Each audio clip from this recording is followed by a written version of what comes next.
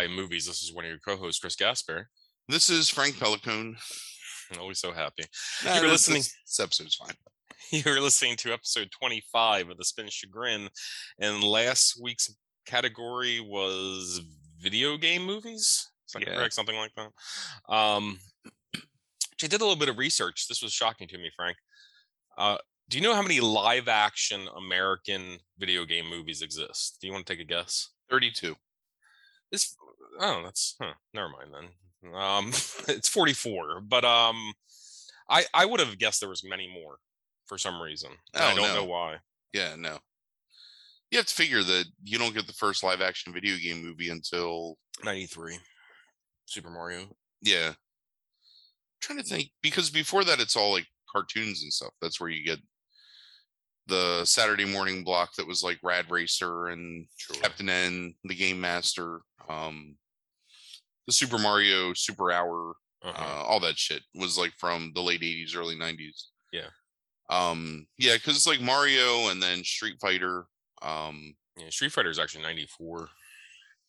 Yeah, I was in high school when I saw that. Yeah. Mortal Kombat. So anyway, yeah. I mean, and none of them really are blockbusters, so it's not like it's a genre that people are. Usually, it's a low budget genre that people go back to because it's cheap and easy, and you can get the rights to it. Right. Yeah. In Japan, if you look so when I was trying to figure out what movie to watch, and I've seen quite a few video game based movies. A lot of the stuff that's actually worth watching is anime, and I'm really hesitant to like do anime unless it's like really specific to like whatever the category is. And I don't know if any categories would meet that. Mm-hmm. But there's some really good anime that's based on video games. The Dragon Warrior anime is, I think, fantastic from like the early 90s. And there's some other stuff like there's what is that one that's out now? Grand Blue Saga or something like that. That's a really good anime. Okay. That's based on it was like a mobile game and then a fighting game, and now I think there's like an action RPG based on it. But it's also stuff that tends to be more niche and not something that's like a big franchise that most people would know. Sure. So we're actually doing a two for tonight because I watched the first movie and I didn't enjoy it, but I was like more nonplussed than anything else. Mm-hmm. So I wanted to have something else to talk about. So I watched another movie. So we'll go with the nonplussed movie first and then the second movie. Glutton for Punishment. Okay. We'll roll into that. You know what? I'd watched all the regular podcast movies this week, except for like one pretty early, so I didn't really need to do that. And don't really have much else to catch up on. And there wasn't a whole lot that came out last week that I wanted to see. So it was easy to do. And honestly, they both went by really fast in terms of like just the watching experience. That's not true. The first movie dragged like a motherfucker, but the second movie went by really fast. So, so the movie that's going to be in your header when you post this week is going to be the second Silent Hill movie, Silent Hill Revelation, which is also known as Silent Hill: Revelation 3D. It was not 3D, obviously, when I watched it, but I could see like where they had basically aped Friday the 13th Part 3, and it's just like things are like pushed out to the screen, and you're like, all right, that would have been 3D when I saw this in the theater. Okay. So I feel like Silent Hill is a pretty well-known video game series by most people. Maybe not like a top tier name because it's been a few years since anything's come out, but for a while, like among, I think people that play video games, like people know, what Silent Hill is. But if you don't know, Silent Hill is a series that started in the late-ish 90s, like 97, 98. They're Lynchian psychological horror movie games where your protagonist is sucked into this town and then unable to escape, and the town is basically full of these deformed monstrosities, but it's all basically a reflection of some inner turmoil that the protagonist has or whatever. I mean, ultimately they end up being just kind of lame. But like at the time, they were really cool. Some cool enemy designs and set piece designs, and it's kind of, especially in the PlayStation 1 era when you were first really like truly getting 3D or three-dimensional like gameplay. It was impressive. So the first Silent Hill movie, not very good. It's a middling adaptation. Because honestly, it doesn't translate well in the story, because the story always ends up being kind of ridiculous. So this is the sequel, and it's actually a direct sequel to the first movie, including recurring characters of what's his name, Sean Bean, and Deborah Kara Unger, coming back as like the star-crossed lovers or whatever, and then taking place in the same town. So it follows a character from Silent Hill 3, the video game. What is her name? Heather is the character, but she goes by Sharon. She's with the Sean Bean character. She thinks that they're on the run because he tells her that when she was young, he killed a man who tried to like hurt her. But in reality, they're on the run from like basically the denizens of Silent Hill because they want her for some reason. One of those denizens is Kit Harington of Game of Thrones fame, who woos her and kind of gets her to come to Silent Hill with him because he's part of this cult that exists in Silent Hill, that's trying to resurrect this dead god, and they need her to do so. So they go into Silent Hill, and like, if you can imagine, picture the Nine Inch Nails video Closer, but more green and less sexy, and that's what Silent Hill is. It's just like a bunch of weird shit that's supposed absolutely awful. Yeah, right. It's not great. It's a bunch of weird like neckbeard shit that's supposed to make you pop and like, oh, that's so crazy. But it's just like, here's a dog with a butt for a face, and here's a dude with a giant triangle on his head. Fucking pyramid head. Yeah, pyramid head with a giant knife. And here's some nurses with no faces and giant cleavage. And like, that's the scary things in Silent Hill. So it's like a fucking crumb. Like, here's a room full of hands.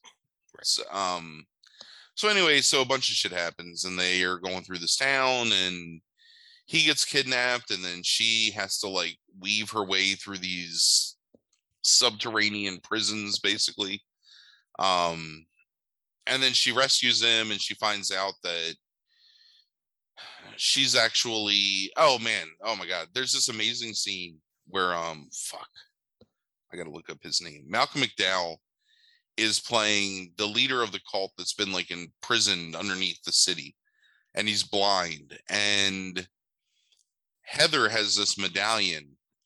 It's the amulet of the Metatron or something, Metatron, the fucking angel of God thing. And there's two halves of it, and she has one half, but she needs to find the other half, because that's what's going to break the curse of Silent Hill. Because they've kidnapped Sean Bean, by the way. Sean Bean's kidnapped.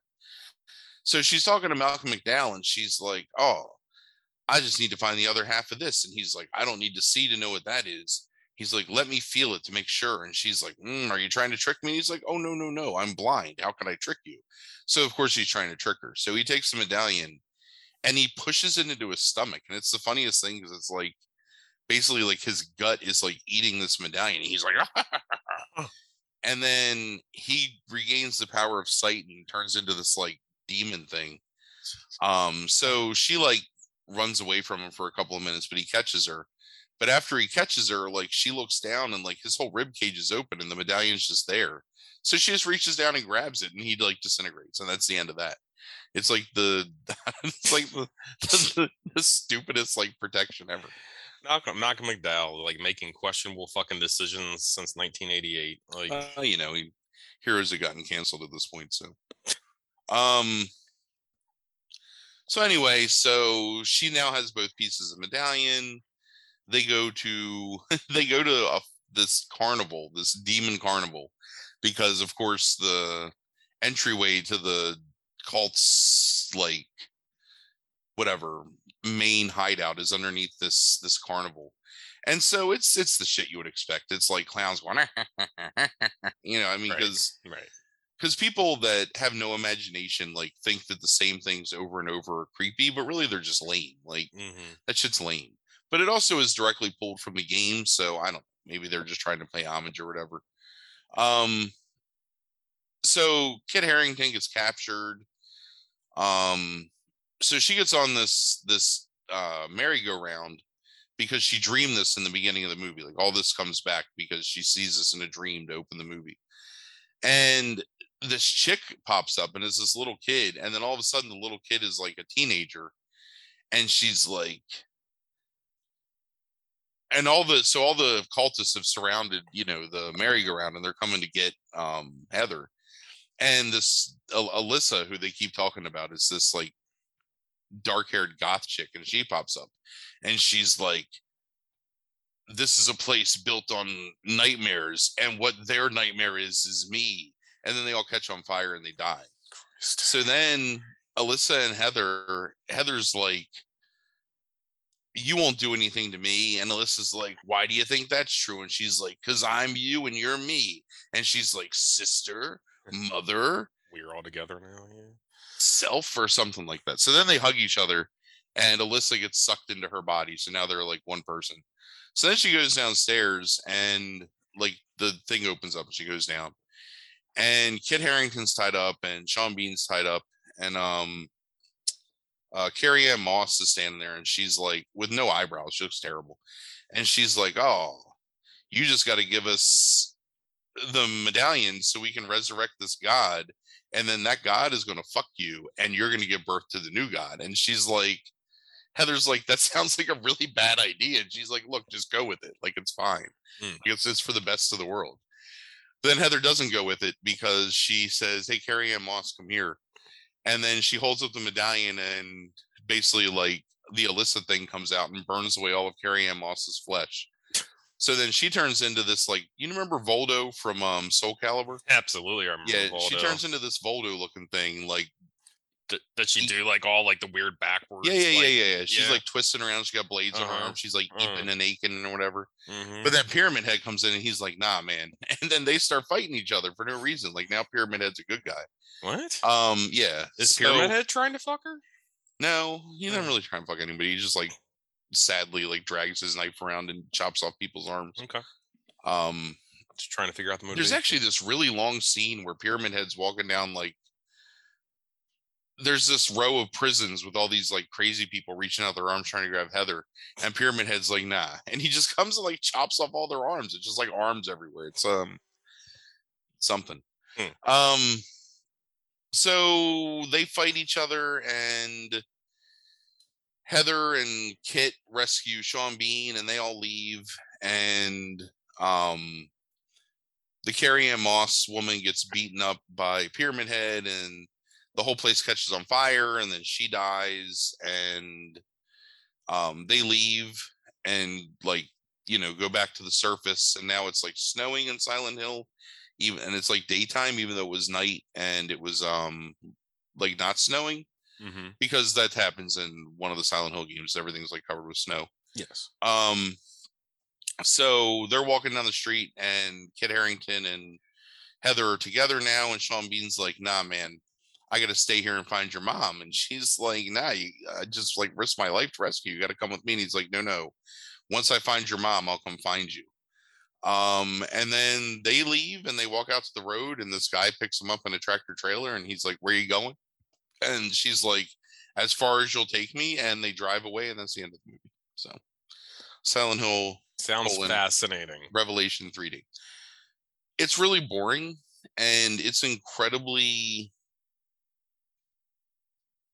It has an incredible amount of mediocre pretension to it. Like it's trying to be artsy and dark and mysterious, but it just ends up being silly. And stuff that actually works in a video game setting, like when you're playing it for the first time and like, you know, you're controlling the character and then something in the background moves or something's in a different place. Or, I mean, even honestly, like in Silent Hill 2, when you see Pyramid Head for the first time, it's a pretty friggin' like weird and impressive scene.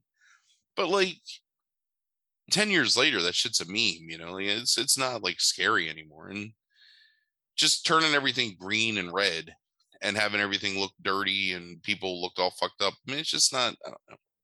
So, admission here, I've never played to the point of like putting in hours any of those Silent Hill games. Yeah. Ever. Like, it's like I've played like 15 minutes of one, 20 minutes of another. No. I thought you played The Room for a long time. No? I wonder who that was. No. The only thing I know about Silent Hill is what people have told me, some videos I've seen, and like the 10 minutes playing here and there. And then I think you and I watched the first Silent Hill, correct? In the theater. Yeah, I think you stayed with us after work that one night. It was something like that. But I know I saw it. I remember Sean Bean. I remember the fucking ash snow shit. So I know nothing about anything about this universe. Like, but you just describing that to me, it's exactly why I think I was never interested in those games. Is so let me damn with faint praise the Silent Hill video game universe. The interesting thing about the games is that you number one, I think when you're controlling the character, there's a little bit more interest than when you're just like observing the scene. You know what I mean? Mm-hmm. So every one of those games is about somebody that's done something terrible in their life. They have some tragic flaw and they've suppressed it, which is why they're in this like purgatory, basically. And the point of the games is that they're trying to right some wrong or figure out some, whatever. You know what I mean? Mm-hmm. So in the context of playing a video game, and they're not fun games to play anymore. Like you can't go back and play the Silent Hill games and enjoy them because it's clunky ass Resident Evil style, like box control or whatever. Mm-hmm. But in the context of like first playing the games in the 90s and early 2000s, there was some enjoyment to it. Like they were cool, and it was interesting sometimes to like see those stories unfold. But it's not interesting in the form of a narrative movie because there's no investment on your part. It's just like, I don't know. It's just not it. Maybe you could do it well. And I think you look at something like Inland Empire is the best Silent Hill movie that's ever been made. They don't need to make another Silent Hill movie because that movie captures exactly what a Silent Hill game is trying to present to you, if that makes sense. Okay. So I watched this movie. I was like, nah. Like this is going to be like a 15-minute episode because there really ain't much to say about it. So you and I had talked about a different movie, and I was like, you know what? I've seen like 5 minutes of that movie at one point, but I'm just going to watch the whole thing. Mm-hmm. And that is DOA from 2006, based on the Dead or Alive fighting game series, which came this is the one with Kevin Nash. Okay, yeah. Uh-huh. Came to prominence in the late 90s on the original Xbox and PlayStation. Mostly known for the ridiculous buxom physics of its female fighting characters. So this is a game that basically invented boob jiggle as a video game term in terms of like gameplay. The games themselves are fun. Like I don't like them as much as like a funny term. It's what it is. Yes. I don't like them as much as the definitely not as much as Tekken, and I like them a little bit less than like Virtua Fighter. But I mean, it's fine. Like if you play them, they're fine. 3D, fighting games. This movie is incredible, and it's a fucking terrible movie. But it got really bad reviews, and people were not like on board. Right. But in all honesty, it absolutely captures the feel of those games. It's fan service because all the women are walking around like bikinis the whole time. Mm-hmm. It's got the most ridiculous fucking plot, which is like every fighting game. I mean, the idea that being like the best martial artist in the world can somehow lead to you like controlling the world is ludicrous. Like it's a ludicrous premise.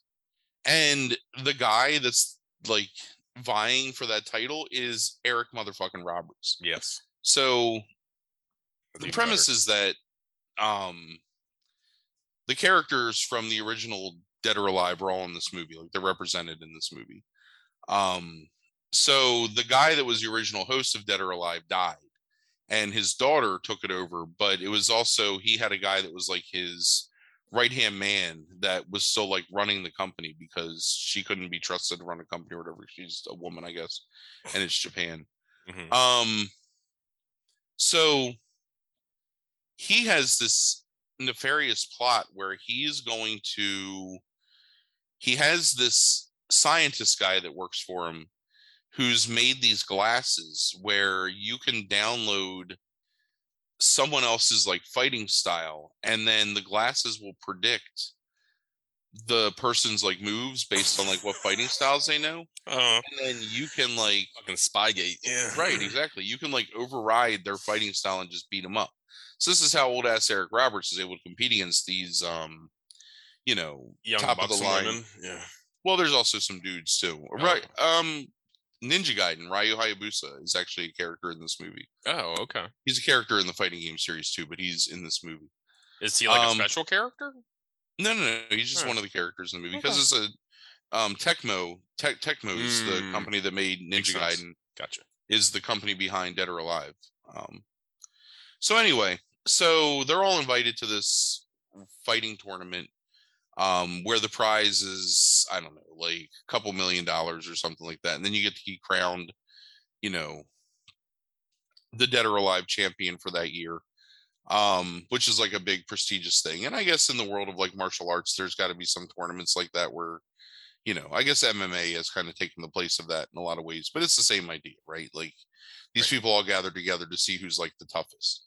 But again, like the same thing happens in the Tekken series where it's like, we're calling them to the Tekken tournament, but it's just like we're going to beat each other up, and whoever wins is now like the god of the world or something. It's fucking awful and ridiculous. This movie is so much fun though. Like, number one, the fights in it are really well choreographed and enjoyable to watch. Like, taking out the fan service aspect of it, like the boob jiggle basically. Like every single actress they have in this movie is legitimately decent at like martial arts. Surprisingly so in some cases. And if this movie was, so we marked out really hard to Tony Jaa in the early 2000s, and in particular Ong Bak and The Protector. Like, we liked those movies a lot, and they were action packed, and the fighting was great in them, and they're all ridiculous plots, but like you just get sucked into the action set pieces and the fighting. I legitimately think if this movie had been made in an Asian country with predominantly Asian actors and subtitled, it would be like a cult classic. Like, people would love this movie.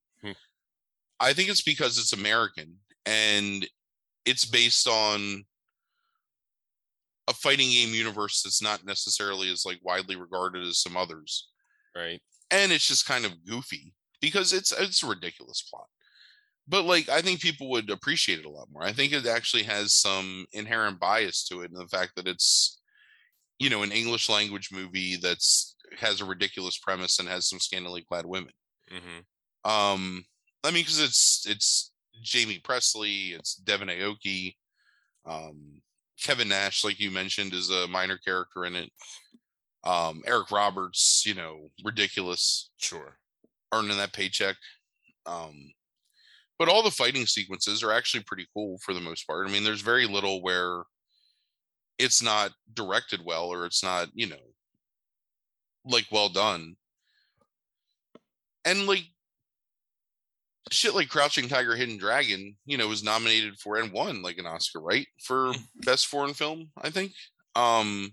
It's no more ridiculous than that, like people jumping all over the place and the wire foo or whatever they call it. So anyway, so all these combatants go to this place, and the girls, the attractive women, all make friends with each other. And there's this subplot where Devin Aoki is this Japanese princess of this ninja clan, and she leaves the clan to go find her brother who disappeared. Hayate is his name. And so she gets like disbarred from the clan because like you're not allowed to leave the walled city, and so this assassin gets sent to kill her. But the assassin is really in love with her brother, and through all the fights, they find out the evil machinations of Eric Roberts. His name's Gideon, I think, by the way, if I remember correctly. So then they all have to fight against him, and they find out that her brother is actually alive because they thought he died in the previous DOA tournament, and everyone's in love with each other. Like there's all these romances happening. And in the end, they knock the glasses off Eric Roberts and he loses his power and they beat the shit out of him. And his super fortress explodes. And then they all get away. And then they set it up where I think that they thought it would be successful and they could do sequels. But that didn't happen. So, but just it's fun. I mean, it went by really quick. The fight scenes were all good. In all honesty, the only bad acting performance in the whole movie, like bad, is Devon Aoki. Devon Aoki is a terrible actress and has no ability to communicate emotion or expression using her face. Like she's got one face, and that face is mildly disinterested. And she's like the main character. She plays the character Kasumi, who's like the main character basically in the DOA games. In terms of like the story, you know, she's kind of like the protagonist of it, her and Hayate and Hayabusa. But other than that, like Jamie Presley is fine in it. The woman that plays that's Jamie Presley, plays Tina Armstrong. That's Kevin Nash's daughter. Holly Valance, who plays this character Christy, like she's fine in it. Sarah Carter as Helena Douglas is fine. Eric Roberts is just like chewing scenery. And he's always enjoyable to watch because he's just Eric Roberts. Kevin Nash isn't in it much, but the stuff he's in, like, you know, it's fun. It's fine. And he definitely is like putting his all into it. Like you can tell he's just being a carny fuck like he is in wrestling. And it's just, I don't know. I mean, that's obviously to me the most interesting thing about this movie is because we never get to talk about Kevin Nash actually on a podcast. So it's like, is he acting or is he just being a version of Kevin Nash? No, he's acting. I mean, so they're all basically acting like, remember that at this point they have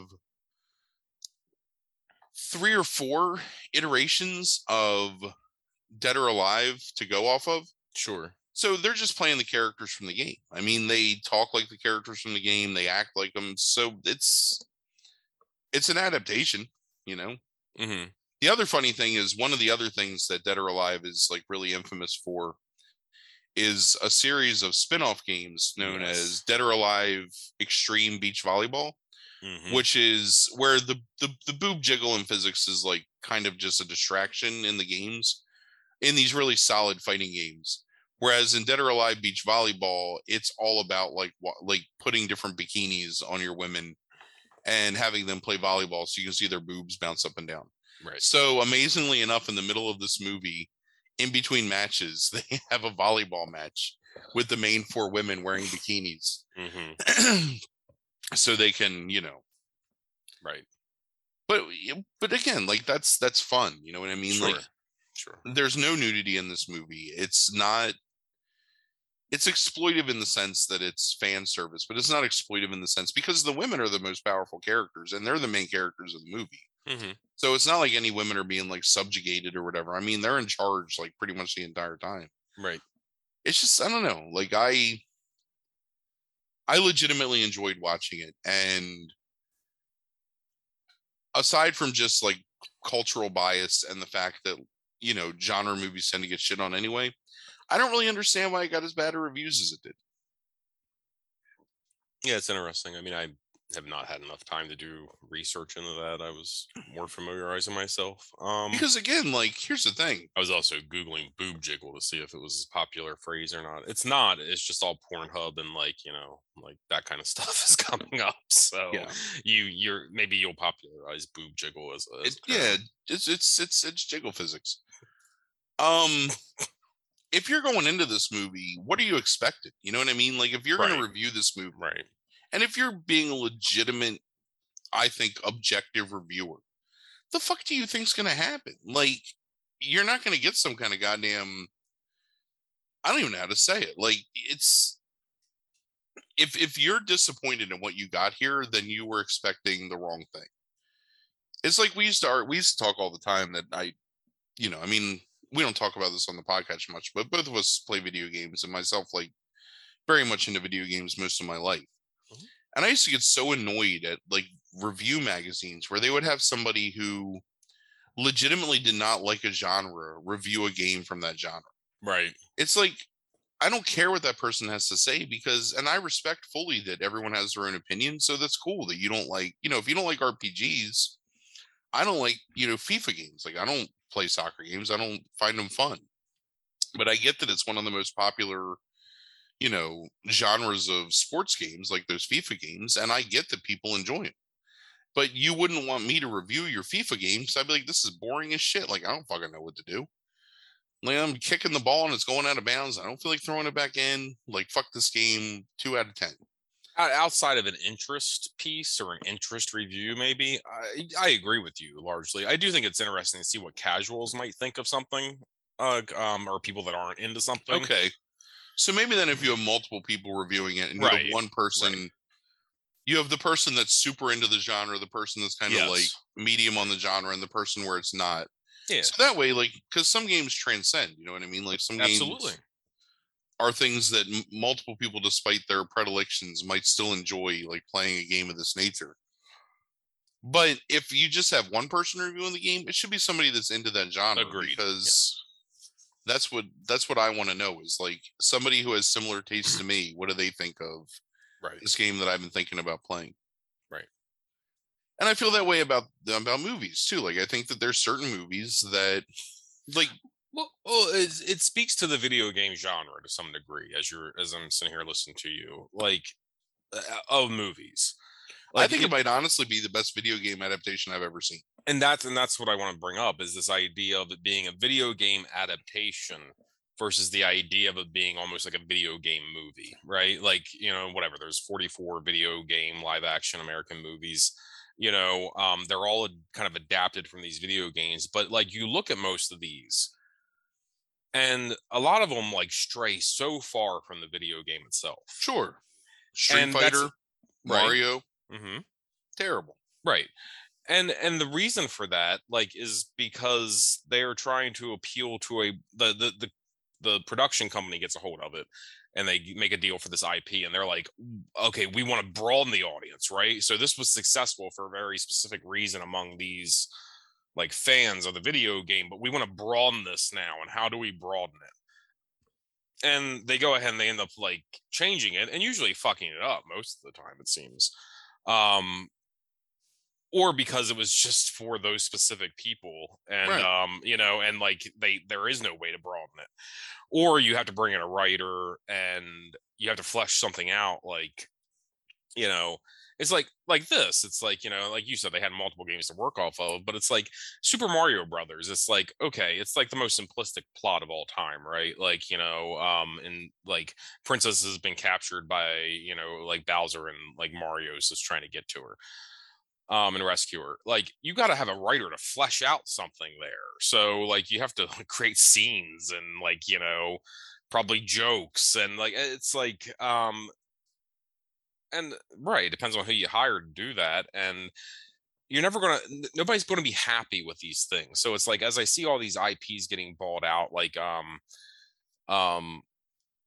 Horizon Zero Dawn, like, I think Prime, like Amazon, like bought that IP, and there was another one that just got bought like this past year that's really popular. It's like, what are they going to do with these things, right? Like, I mean, yeah. Okay, go ahead, finish your point. I'm sorry. So all I'm saying is, like, if you glance through the list or try to think in your mind of like video game adaptations, I'm just looking at the wiki page, like, compared to this as a video game adaptation, do you think there's any other movies that like stick out in your mind that are good video game adaptations that you've seen? I've seen one of the Tekken video game adaptations, and it's fine. I don't think it's as good as, because Tekken is more like, again, it's this angsty pretension shit, whereas Dead or Alive is just fun. but it's a decent adaptation. I mean, it captures the spirit of those games. There's an upcoming one that I think has potential to be fantastic, that actually really is set up to be like a game that really deserves an adaptation, and that's the Fatal Frame series. Has an adaptation that's been in production for like 20 years at this point, that is finally supposedly coming out next year. Again, this is why it works best as anime. Like 100%, if you're watching a video game adaptation, you mostly want to find an anime version of it, because they're not restricted by special effects. They're not restricted by the limitations of their actors. You know what I mean? Like, right. They're 100% able to explore like everything that makes that video game great. But something like Horizon Zero Dawn, it doesn't even make sense as a video game adaptation, because it's basically just a cinematic game anyway. Like, you're playing a movie, you're playing a series of interlinked set pieces by a narrative that has some open world exploration as like 50% of it. 50% of that game is just watching a movie for the most part, or interacting in a movie with your choices. So I don't understand. It's like The Witcher, and I think The Witcher is a fine show. I enjoyed the first season of The Witcher. I don't know. There's like 2 more after that, right? I haven't watched any of them. 1, yeah. No, I'm not a fan of the Witcher games. For whatever reason, there's something about that universe as an RPG fan that I just don't particularly like. Like, it's a little too medieval for me, I think, and not high fantasy enough. Right. But it's a good adaptation of the books, which makes it interesting, because it's something different than the game while still being recognizable as an adaptation of the game, if that makes sense. Whereas something like, they're doing that Super Mario movie with Chris Pratt or whatever. What fucking sense does that make? Or that Rampage movie with The Rock. I mean, right. That has nothing to do. Right. Who gives a shit about Rampage in 2022? And it's not even about, it's not like what the game's about. I don't know. Okay, so real quick, I'm just misreporting this. It's Netflix that's doing Horizon Zero Dawn. Oh my god, yeah. Prime picked up God of War recently, the IP, to be able to do a show on God of War. They are also the ones doing Fallout as well. So that's okay. Fallout, I'll give you, because this is fucking such a long episode already. The God of War universe is you playing a character. You invest nothing in that character, because it's a very fluid, very well done third-person action game. And then it takes over and it tells you the story. You don't have any control over what happens in that story, aside from just beating whatever enemy was in the area before you. They're talking for you. Sure. So what's the point in doing a movie based or a series based on it? Because you already just play the fucking game. That's all you need. Isn't that the point though? To some degree, is what they're doing is they've already made the money off of you and me. So they need to make the money. They give it, they sell the rights to it, so they can try to make more money on a broader audience by expanding things and turning into a tale just based in the same universe. You and I will watch it and we won't like it probably, because it'll feel inauthentic and all these other things. But they don't care about us, right? It's more now about using the idea to be able to establish it to a broader audience that will never play video games. Yeah. Maybe. I mean, I can see the Fallout universe, because you can do whatever you want. That's the fun of Fallout, is that, I mean, shit, it's the fun of the Elder Scrolls series. All the Bethesda games, is that I don't have to do jack shit that you tell me to do. I can just go out and play this game however I want and create my own story. And, that's sure. So there's a difference between an open world thing like that to you and say The Last of Us, which HBO is doing sometime this year, later next year, or something like that. Yeah, that makes no sense. Just play the game. Right. That's what I'm saying. It's there's people that won't play the game ever. So now get money off of them is the idea, I think. Yeah, I mean, I guess I get that. I don't know. But I think there's something lost in the translation of it, though, is what I'm saying. It's so there's things that they're going to broaden it for a general audience, I think. So I absolutely believe that video games can be literate and well written and engrossing, and a big part of that though comes in the interaction of you playing. It's not in the actual story. And I just, because there's that, like, Final Fantasy VI, one of my favorite games of all time. There's something just so satisfying about like beating some tough boss and then watching it come out, because you're invested in it at that point. And I don't know that that investment stays the same. Like, are those stories still compelling if all you're doing is watching somebody play it out on the screen with no interaction from you? You know what I mean? Right. Like, I do. I'm curious, like, how that plays out. But again, like the Fatal Frame stuff, I think you can actually make a movie out of that, because it's a really cool setting.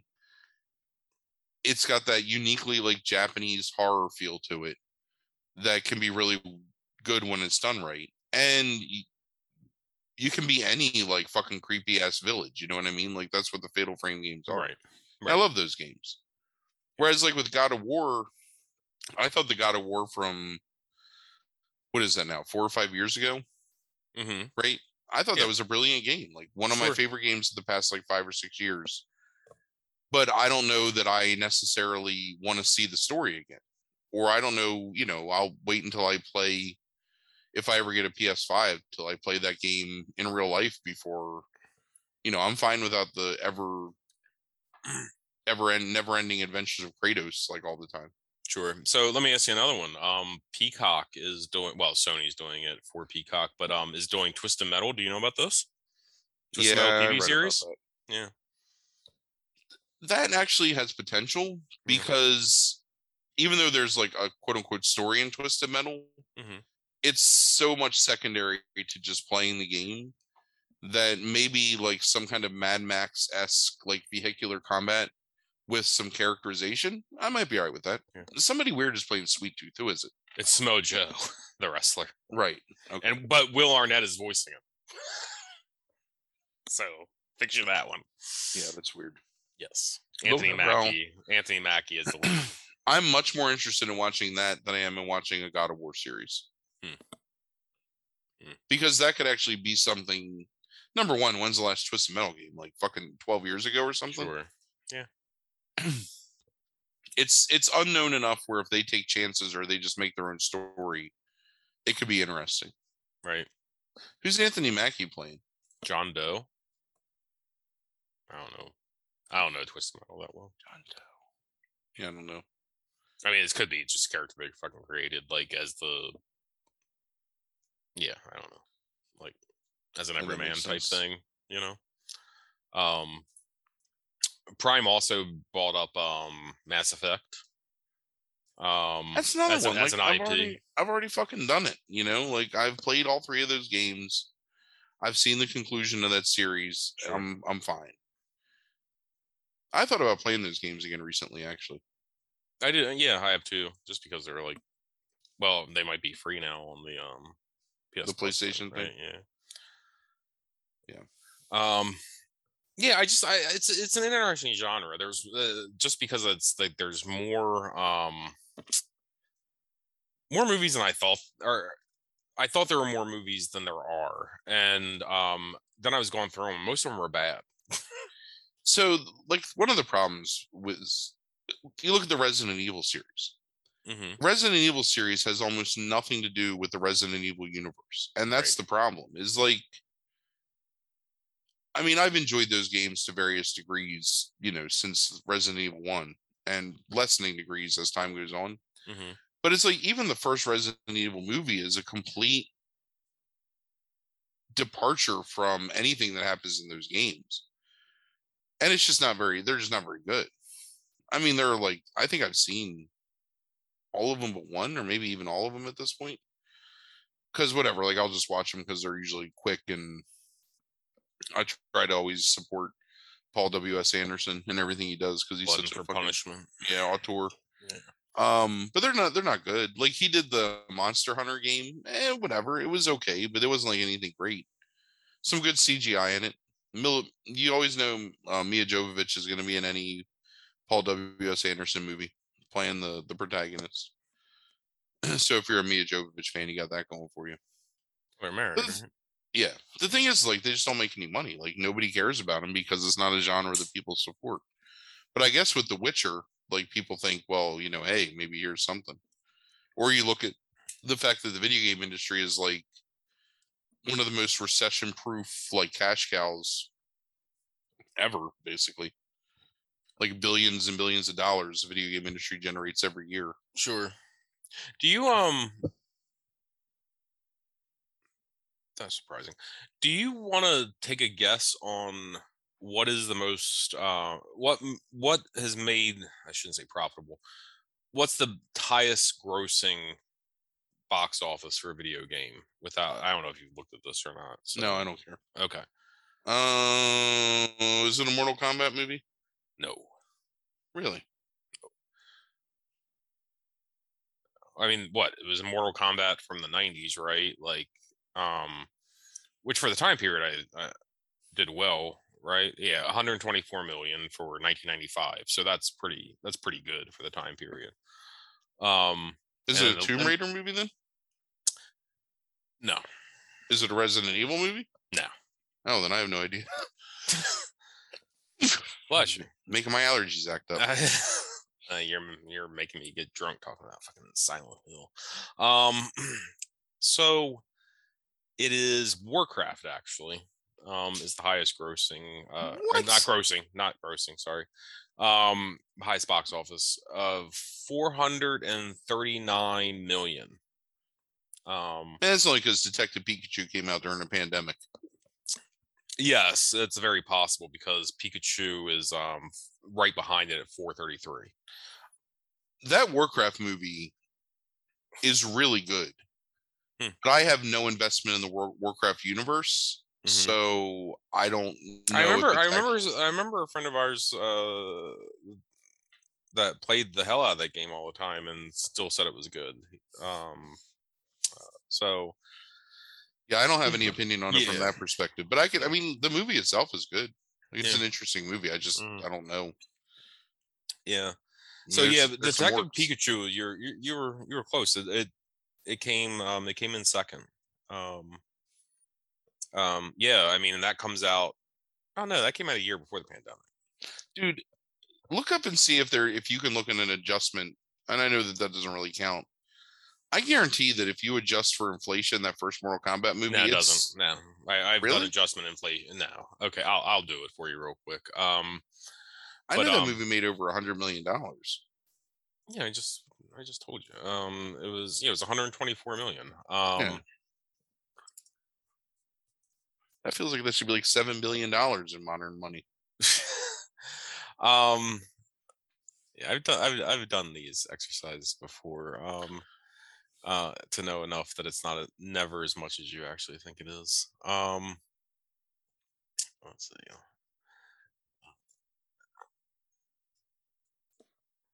So, anything you want to talk about? Oh, hold on. Give me the Chagrin scores for both of these movies overall. Silent Hill is like a 6. It's not like god awful, but it's also not any good. Dead or Alive is like a 3.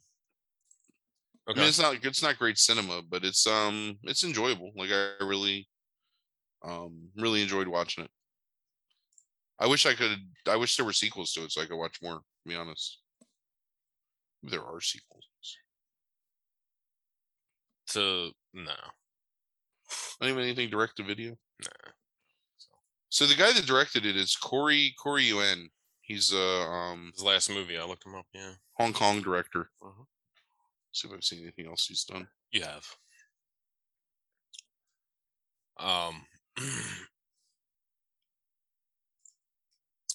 He does one of the Jean-Claude early movies. No Retreat, No Surrender. One of his first features. He did one of the I've seen it, In the Blood. Yeah, he did a bunch of Jet Li movies too. I think you've seen. Oh, never mind. That's not the same hero. No, I have seen that hero though. Oh. And I've seen The Transporter. Right. So what? He was a martial artist for a long time. Is that right? He's in like all kinds of movies, so it looks like yes, that is dozens of films. It looks like he as an actor. Yeah. So it's funny, like I guess no one would hire him as a director after Dead or Alive because he acts for a while after that. Right. His most recent movie is 2016. Yeah. A Chinese Odyssey Part 3. Oh, I've seen this movie. I watched these last year. Always surprising. I forgot about this. It's all that Monkey King shit. Like Journey to the West or whatever. I don't know if you're familiar with that. I am not. So just so you know, it equates to 237 million from 124. Like ridiculous. We did this during the Blockbusters episodes where I had to like do like a lot of like look into like what things would be now and to test it out, and it's never as much as you think. You got to go back to like the 40s and 50s for it to be as much as you think it is. Actually, like the early 80s. No, 70s. It's the 70s. Isn't E.T. like the highest grossing movie adjusted for inflation or something? What? Or close to it? Why are you trying to make me? We got nothing else to fucking talk about. Just look it up. What year was E.T.? 82? All right. So it made 792 million. Yeah, that's got to be like 1.6 billion dollars in today's money. All right, so it is 1.5 billion. Oh my god, you laughed at me, but I was really close. Take that, Thanos. All right. Highest grossing movies of all time. Let's look at this list. It would rank it. I mean, look, it would rank it just above Avengers. First Avengers, right? What is Gone with the Wind? That's really high too, right? Like Gone with the Wind is some ridiculous adjusted for inflation total, I think. I honestly don't care about this information. It's just that like yeah, well, okay, they're saying it's 3.44. They're saying that at the international box office, the inflation adjusted, who is this? Guinness Book of World Records. Yeah, you're right. Yeah, 3.44 billion. For Gone with the Wind is what they estimate. Like Guinness actually has it as like the highest grossing of all time. Yeah. I only know this because there was an article on Reddit, like I don't know, a couple months ago that was talking about it. Yeah. Not because of some kind of like real knowledge or anything. All right. Let's go ahead and bust a deal, spin the wheel. Yes. All right. Spin. You raggedy man.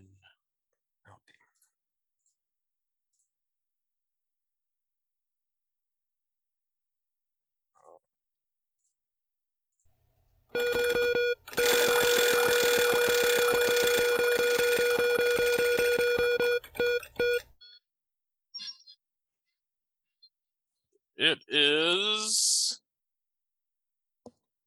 Baby's Day Out. You didn't do that already? No. Oh. Nope. Baby's Day Out is the category. Oh my god, I think I know what it's got to be. Oof. I'm red carding you. Oh Jesus. I think I know probably like what it has to be, probably.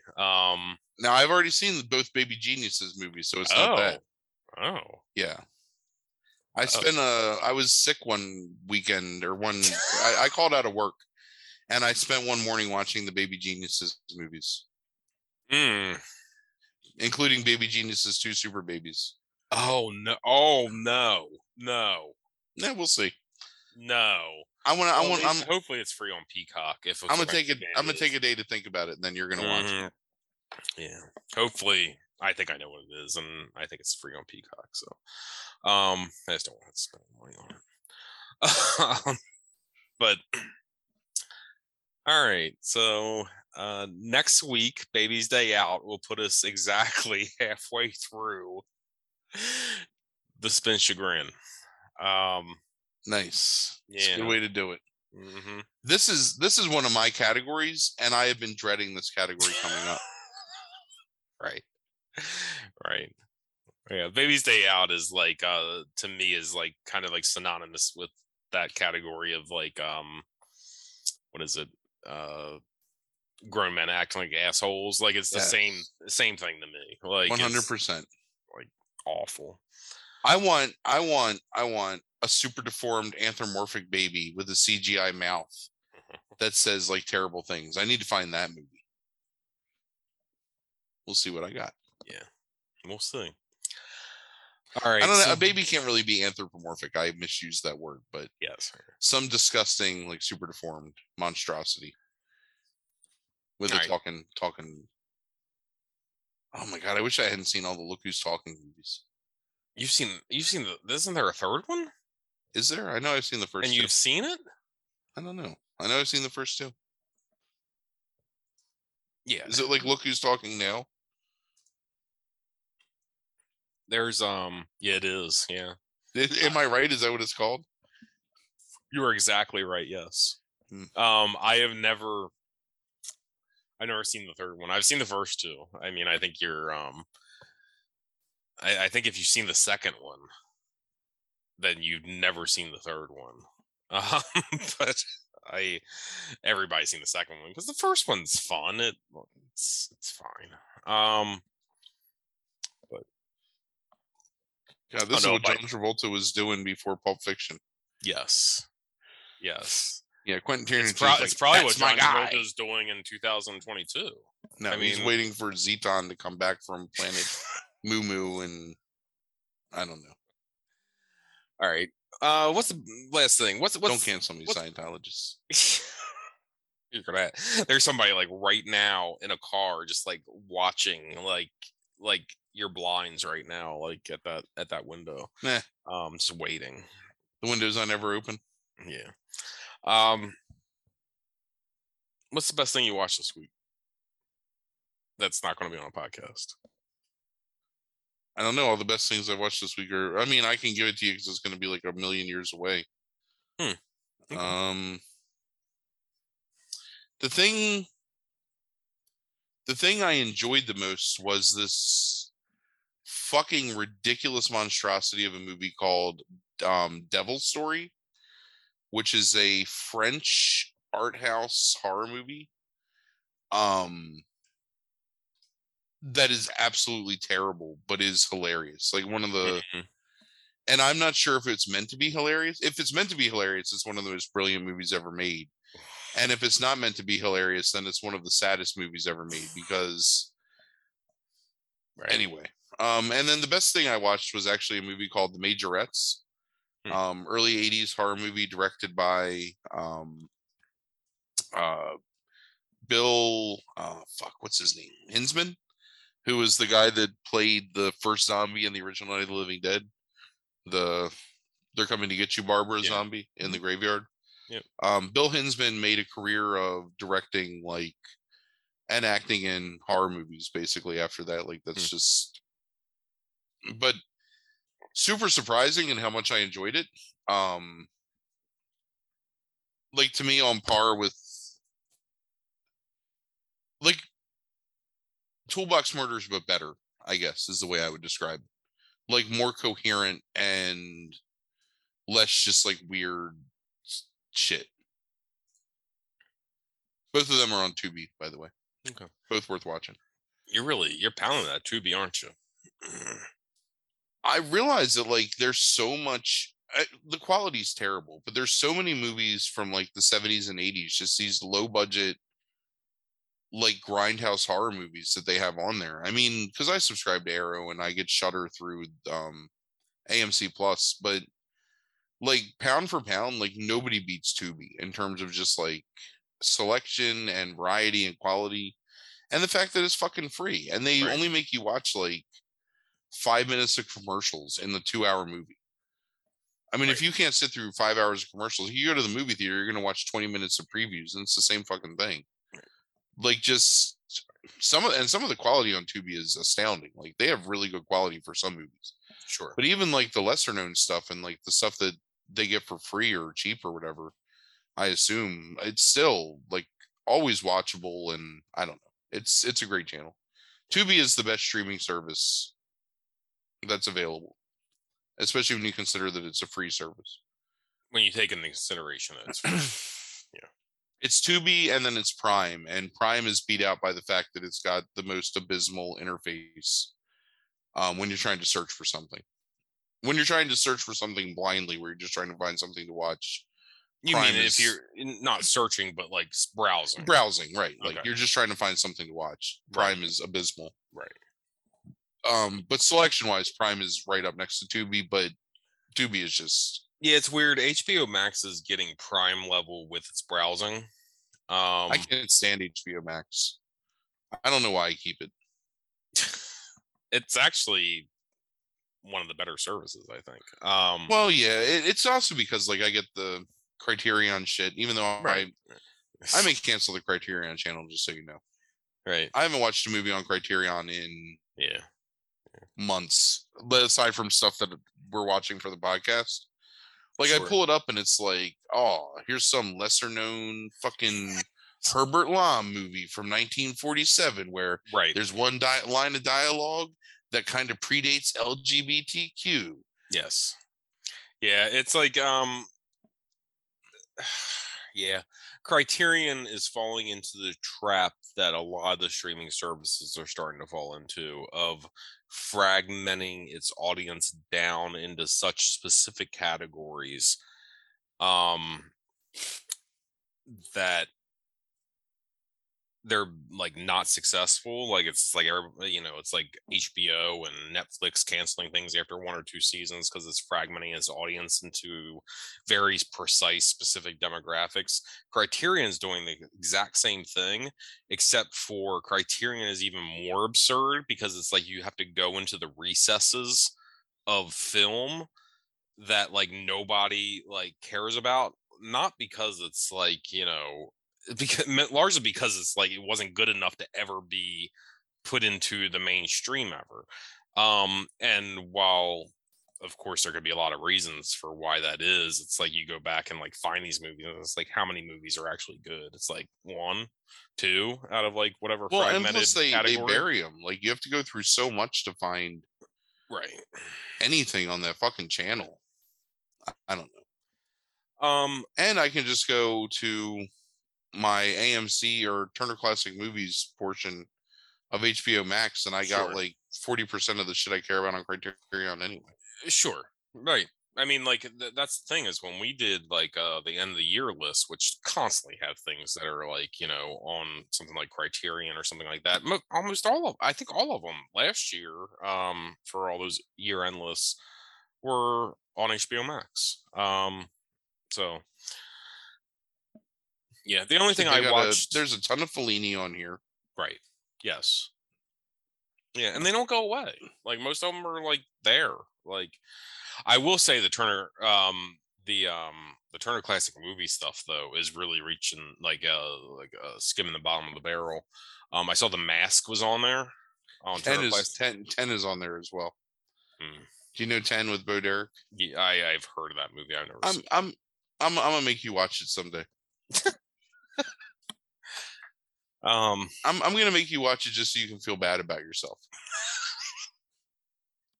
I mean, do you think it will make me feel any worse than I feel normally already? Because while you subject yourself to a lot of shit, like, you know, I'm the one. Bolero's on there too, man. They're in love with I'm the person who watched the last Craig Bond movie last night. That's fucking 3 hours long. Yeah, you were drunk. No, it actually was fine. Like it was the best one since Casino Royale, but that is only in the context that I did not like either of the last 2 movies. Between those 3 movies, who knows? I watched all of them, but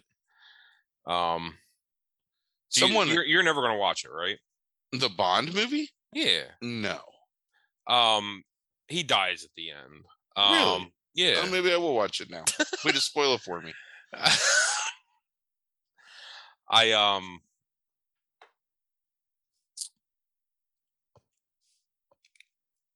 definitely think that there's readings of that movie that could be taken as a condemnation of Bond potentially, ultimately, but there was still too much of the fucking I'm such a man and like watching Doctor No last year is maybe one of the worst experiences that I've had in a long time.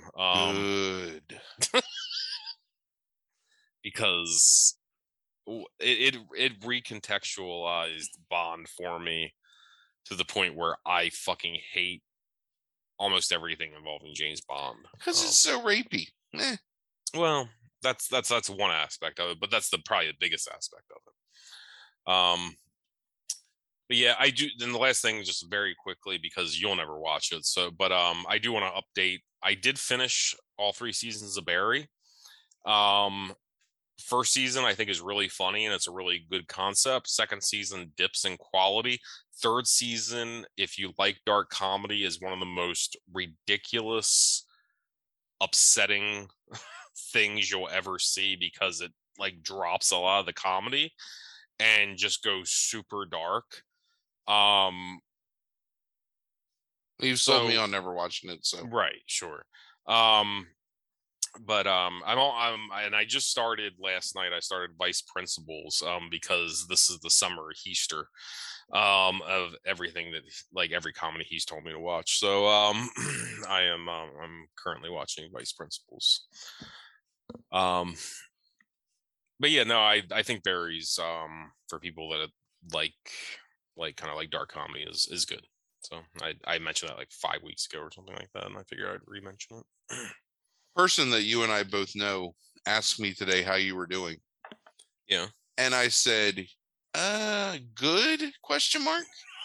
Miserable question mark? They're one in the same, yes. Right. How do you and then I said, you know, pretty much the same that he's been for the 20 some years that I've known him. So right. You know, it's been 23 years. Right. And yeah, pretty much the same. I think I'm more relaxed than I used to be overall. Only because you don't have to interact with people as much. Maybe. No, I don't think that's true. I mean, look, I am completely you get some of the rants, but it's like, you know, like just think about my poor wife. Like, you know, I went on this like rant today about like how science, like the current scientific method is bunk for like fucking 5 minutes straight because like they said it was going to rain and then Jesus Christ. And then I rushed to cut the grass and then it didn't rain and I went on like for 5 minutes about these like these fucking these fucking people that just want a resume line, so like they like, you know, get a grant, like, you know, and then go drop like buoys in the fucking water like with some devices and get drunk on a boat for 5 days, and then come back and measure the data and it's like fucking 0.001% of like the knowledge that we have towards meteorology, and that's why they can't tell me if it's actually going to fucking rain or not. And I don't know whether I believe any of that whatsoever, ever. No, but you don't. It's just because it affected you. Yes. Because ultimately, that's what matters. That's exactly right. Let's go to the bar on Saturday night. How you feel about that? Ain't gonna be busy. It's gonna be beautiful. See how that affects your mood and your opinion on people.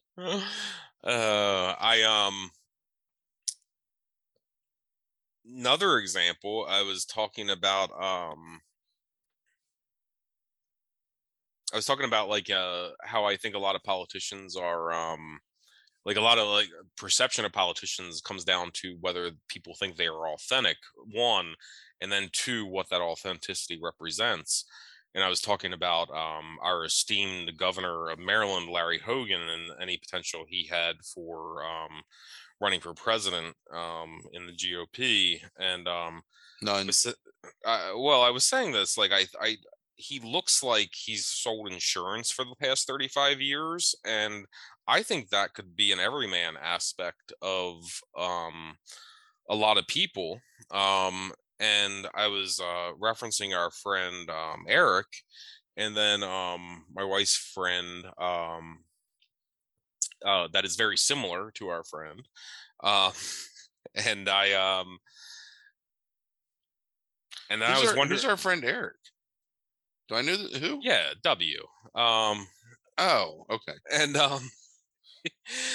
and I was sitting there and like I was like, like that's who like those two people are going to look like in 30 years time, is like look exactly like that, and they're going to act exactly like that, like Larry Hogan.